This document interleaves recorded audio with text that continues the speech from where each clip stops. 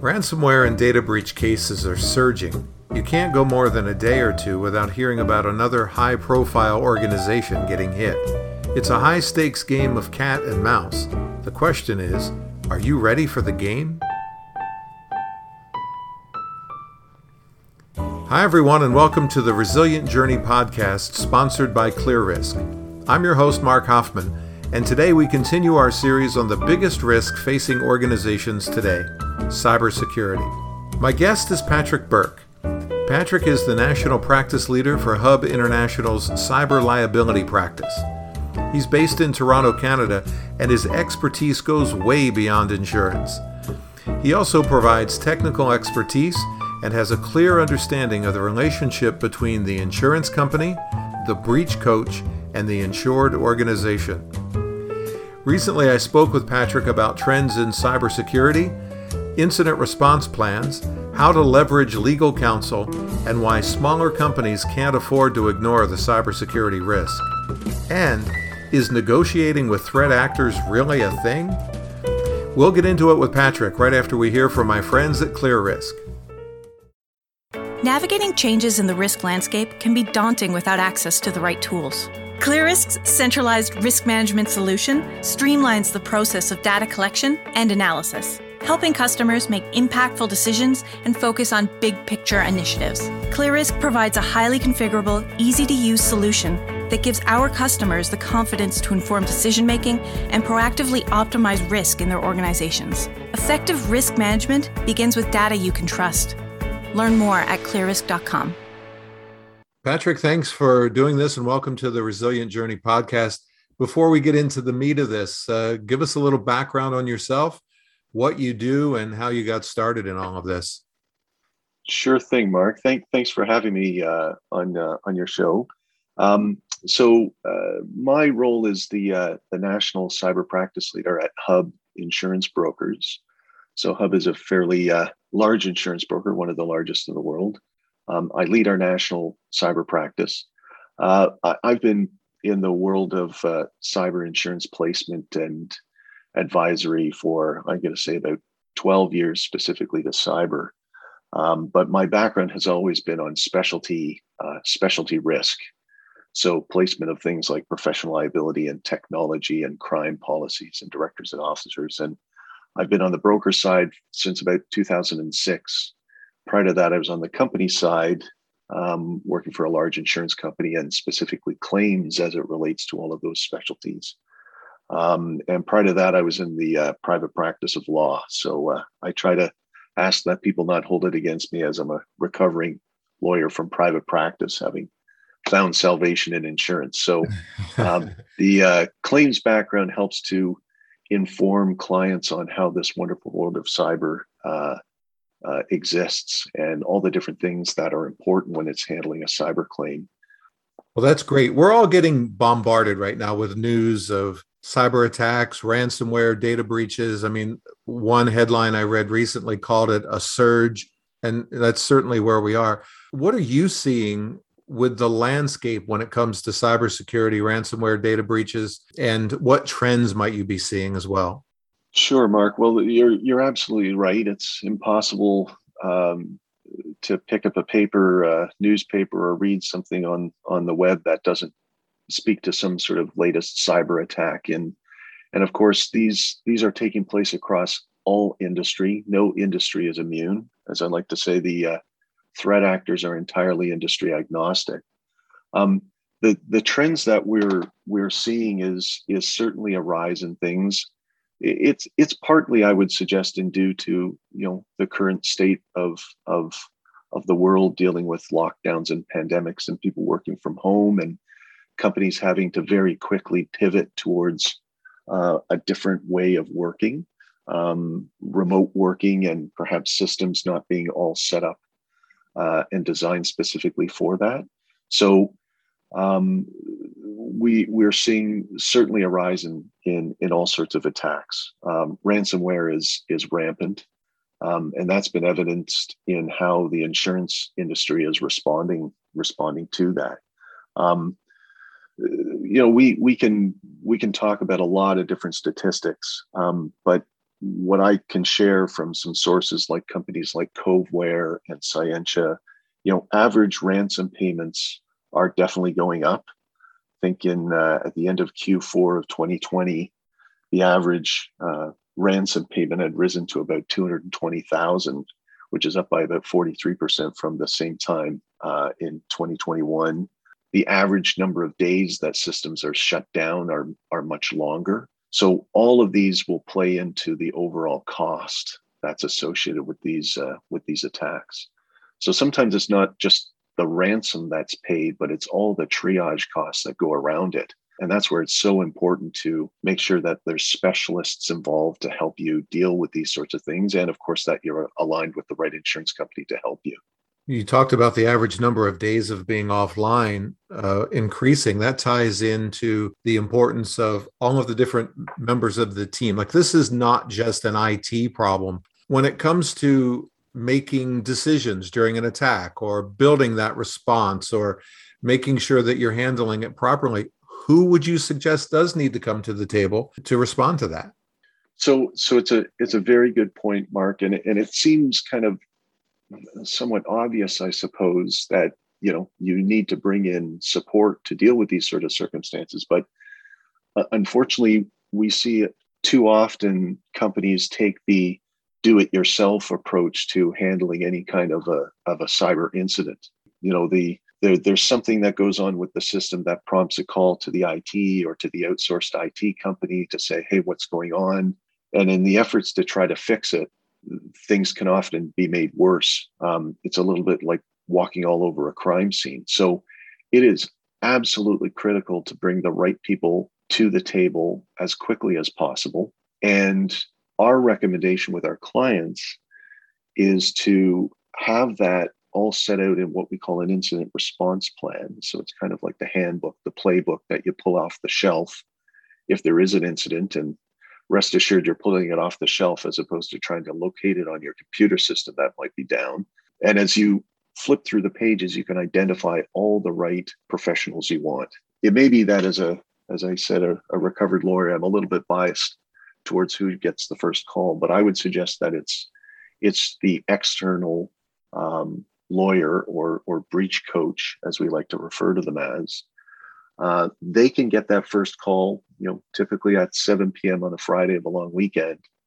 And the benefit of bringing the lawyer to the table immediately, and we're talking about specialists who do this as a focus of their practice, they can help to quarterback the approach. And whether it means bringing in crisis management consultants, forensic investigators, public relations consultants, their ability to quarterback that while at the same time, of course, managing the expectations of the client, asking them what's going on, helping them with the legal landscape of what to do and what their legal obligations might be. The lawyer has a better chance of being able to secure everything that's being done under solicitor-client privilege. And so that's a very important aspect to what all is done. So lots of different participants, professionals that should be brought in, and the incident response plan is something that can lay all that out for our corporate clients. When I do an incident response plan or a cyber response playbook, whatever title you want to put on it, it's essentially what you're describing. I always encourage people to make sure they understand the rules of engagement for the insurance company, for the breach coach, what number to call, policy information, expected response time, SLAs, and things like that. Absolutely. That in the incident response planning that I've been a part of as well, Mark, we think it's a great idea for one section of the incident response plan to contain a summary of the insurance coverage. So it's a quick flip of the page to find out, okay, what kind of limits do we have? What deductibles? What are the key elements of coverage that do we have? Do we have coverage for incident response? Do we have coverage for business interruption? Where are the telephone numbers for the claims personnel? What are the emails? How do I notify this? Who's the broker on the policy as well? All those things are really important to capture when you're dealing with an incident. And of course, bringing the insurance company to the table sooner rather than later is always a best approach. So I want to clarify something here now. So we've talked about a breach coach. We've talked about an insurance company. my experience has been whenever there is a cyber incident like this and we call the hotline, you're exactly right. It's a breach coach that comes to the table. And generally, that breach coach is external counsel. It's a law firm that focuses on cyber response. Explain to the listeners and to me, frankly, what the relationship is between the insurance company and the breach coach slash law firm. And I guess a specific question is going to be buried in here too, Patrick, and that is whose best interest does that external counsel, have in mind? Are they trying to protect the insurance company? Are they trying to protect you, the insured? Is it a mix of the two? Just if you could explain the whole relationship, please. So I think that's an excellent point, Mark. And one of the things that we try to do in our practice is to, hold the hand of the client and guide them and give them advice in that claims process to know whose job is it to do what, who's out for my interest.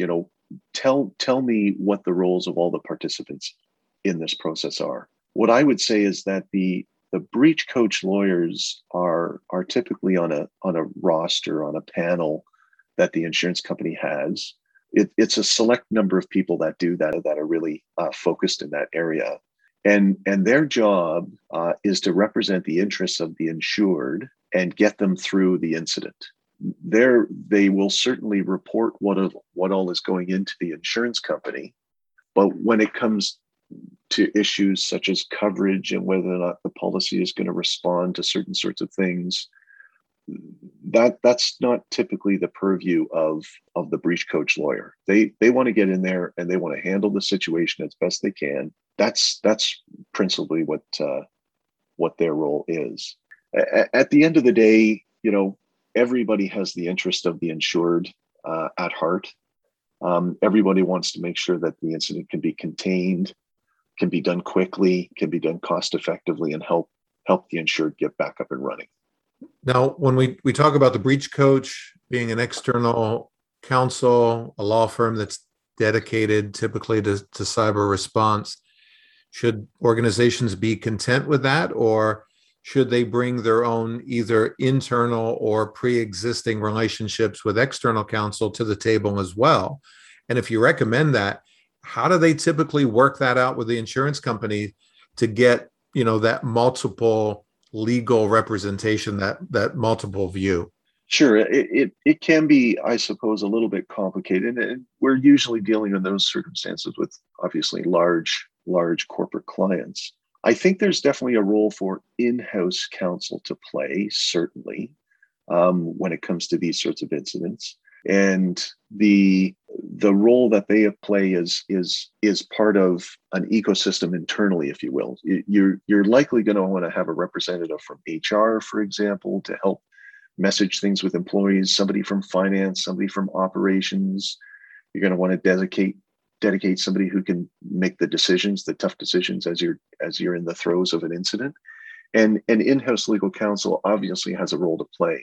At the same time, some in-house counsel play more of an operations role or a dual purpose of both legal and operations. So you just have to they'll want to be cognizant of what their role is.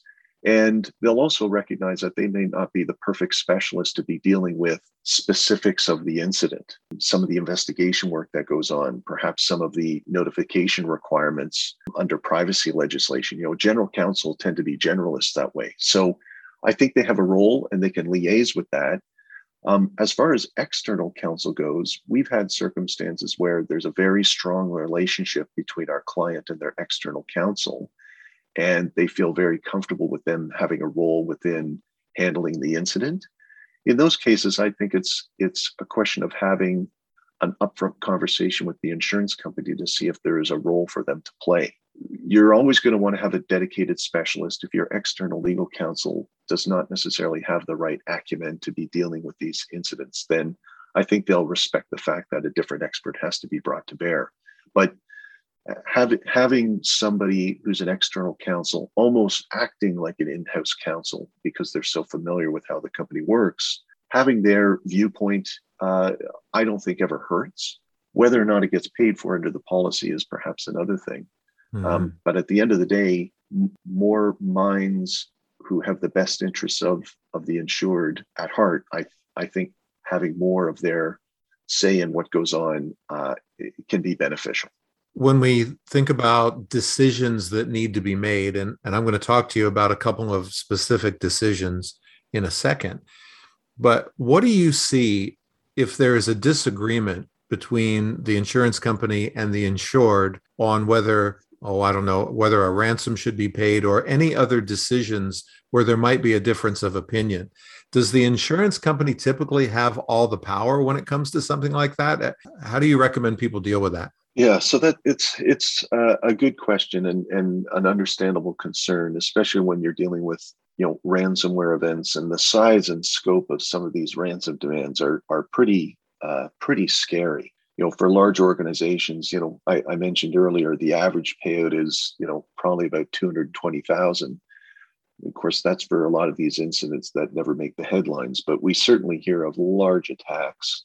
Recently reported some large insurance companies have been hit and paying out multi-million dollar demands. So when you get into these large numbers, there's obviously a concern on everybody's part as to should payment be made, how much can it be negotiated down, if it's a reimbursement policy, okay, so the insured is going to make the payment, how quickly are they going to be reimbursed by the insurance company?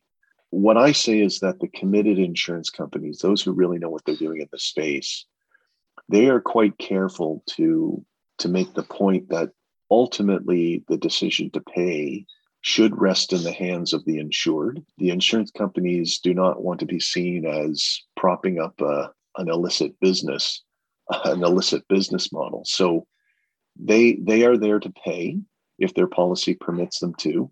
We're now starting to see a lot of sublimiting of that coverage because of the massive payouts that have been made. So insurance companies are managing themselves in that regard. But if there's a decision to pay, it's up to the company to do it.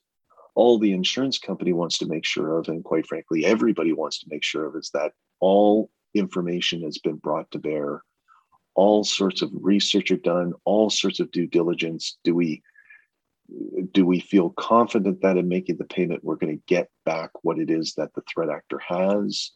Are we sure that the threat actors are not on any kind of OFAC, the Office of Foreign Asset Control? Are they any sort of sanction list whereby there's going to be consequences if we pay? So it's like I said, it's a partnership. And with the insurance companies, you might say that the insurance company has the power to pay or not pay. That's the sort of typical approach that people think about when they think about insurance companies. But I can tell you from our experience, the insurance companies, they make these payments. They just want to be extremely diligent in making the payment. Are we doing everything possible for the best interest of the insured before we make that payment? What are you seeing? How often does it work out? So if a company makes a ransom payment, from your experience, what are you seeing? Are they getting the decryption keys and are able to recover? Or what percentage of the time does that work out? I think it's fairly high as far as being able to get the data back. But I think that's caveated by knowing who the threat actors are. And unfortunately, this is a business, and the threat actors who are in this space are going to be known to the breach coaches and the forensic investigators who are doing this on a daily basis. So once again, heeding the advice of the experts that get called, they're going to have the better view and lens as to the chances of success of getting information back. I was just going to say, when I talk to customers about what decisions they're going to have to make during a cyber attack, one of the things that I bring up is you're going to have to make a decision as to whether or not you're willing to negotiate with the threat actor. And a lot of times they look at me like I've lost my mind.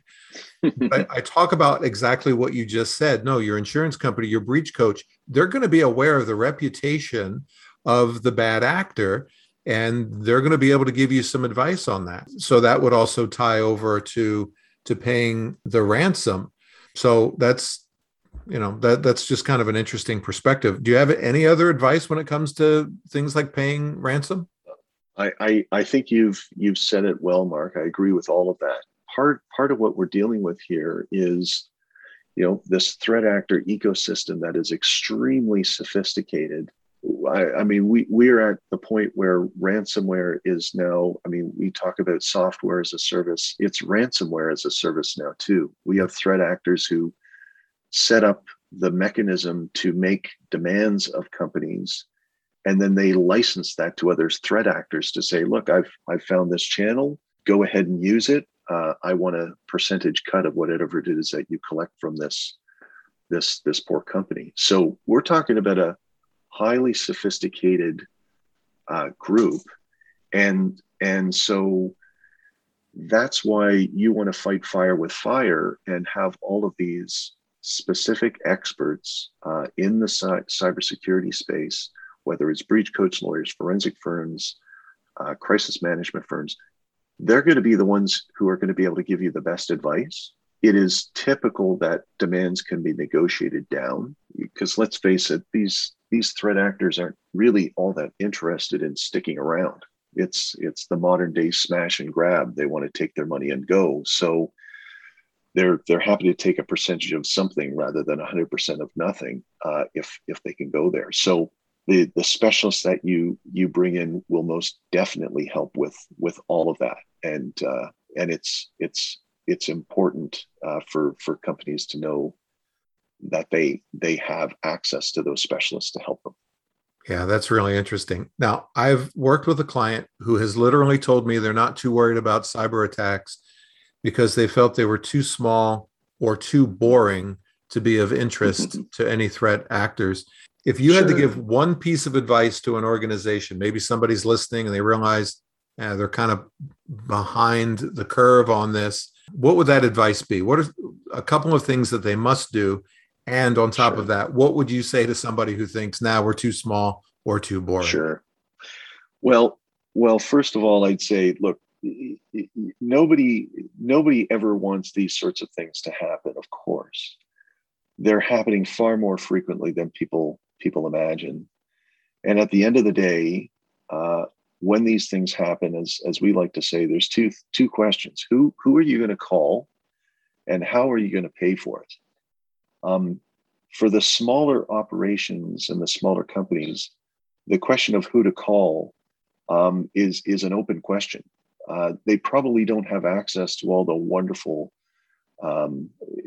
groups of professionals and professionals on speed dial that large organizations have. By buying an insurance policy, a cyber policy, suddenly the smaller firms will now have access to the same experts that the larger firms do. So who you're going to call, these smaller shops will get access to that. And secondly, as far as how are you going to pay for it, once again, these policies are going to be the most cost-effective retainer you could ever imagine if there's ever going to be an attack. There's a very interesting survey that was done through something called the Scientia Institute. They work very closely with Advisen and some other partners in aggregating and analyzing data. And what was very interesting as far as they saw statistically is large organizations, we're talking about multi-billion-dollar firms, when they experience a cyber event, the expected cost to them is a pittance. It is like we're talking 0.0000003% of annual revenues. Large organizations have the bandwidth often to deal with this. It's not that they want to pay out millions of dollars, of course, but they have the bandwidth to deal with it. Whereas if a smaller operation is hit in the same sort of way, the impact on their earnings is far more catastrophic than it is for a larger firm. A small business that brings in a couple 100,000 in business, statistically, that's probably going to wipe out about 25% of their earnings. Yeah. So smaller organizations don't necessarily have the bandwidth to deal with these sorts of incidents like larger firms do. And therefore, hey, you're small, it's not going to happen to me. Again, these threat actors are agnostic. They really don't care who you are. They're looking for easy ins to systems, disrupting it, and then monetizing that disruption. And if you're a smaller firm, again, having access to things like insurance policies and the experts to help you is going to make that cost, the cost and the impact much more manageable. That's very insightful, and I appreciate you saying that. So thanks for that. So I'll get you out of here on this. Folks realize Man, I need to talk to Patrick more. I need to find out a little bit more about some of this stuff. How can they get in touch with you? Very good, Mark. Well, there certainly can reach me via you, but I am with Hub Insurance Brokers, operating out of our Canadian office. Emails of patrick.bourk@hubinternational.com, and happy to take emails, and I will be doing my very best to get back to you if you reach out. Patrick, really, really good stuff. I appreciate you taking a few minutes today to do this, and thanks for being a guest on the Resilient Journey. Thanks very much, Mark. Some really good insights there from Patrick Bourk. Thanks to our friends at ClearRisk for sponsoring the Resilient Journey podcast. In episode 3, we're going to continue our focus on cybersecurity with Imran Ahmed. Imran is the co-chair, Data Protection, Privacy, and Cybersecurity for Norton Rose Fulbright Canada. In simple language, Imran is a breach coach. He's the guy the insurance companies send in to help you navigate through a cyber attack. We're going to get some inside information about what goes on when the attack hits home. Join us next time, won't you, as we continue our resilient journey.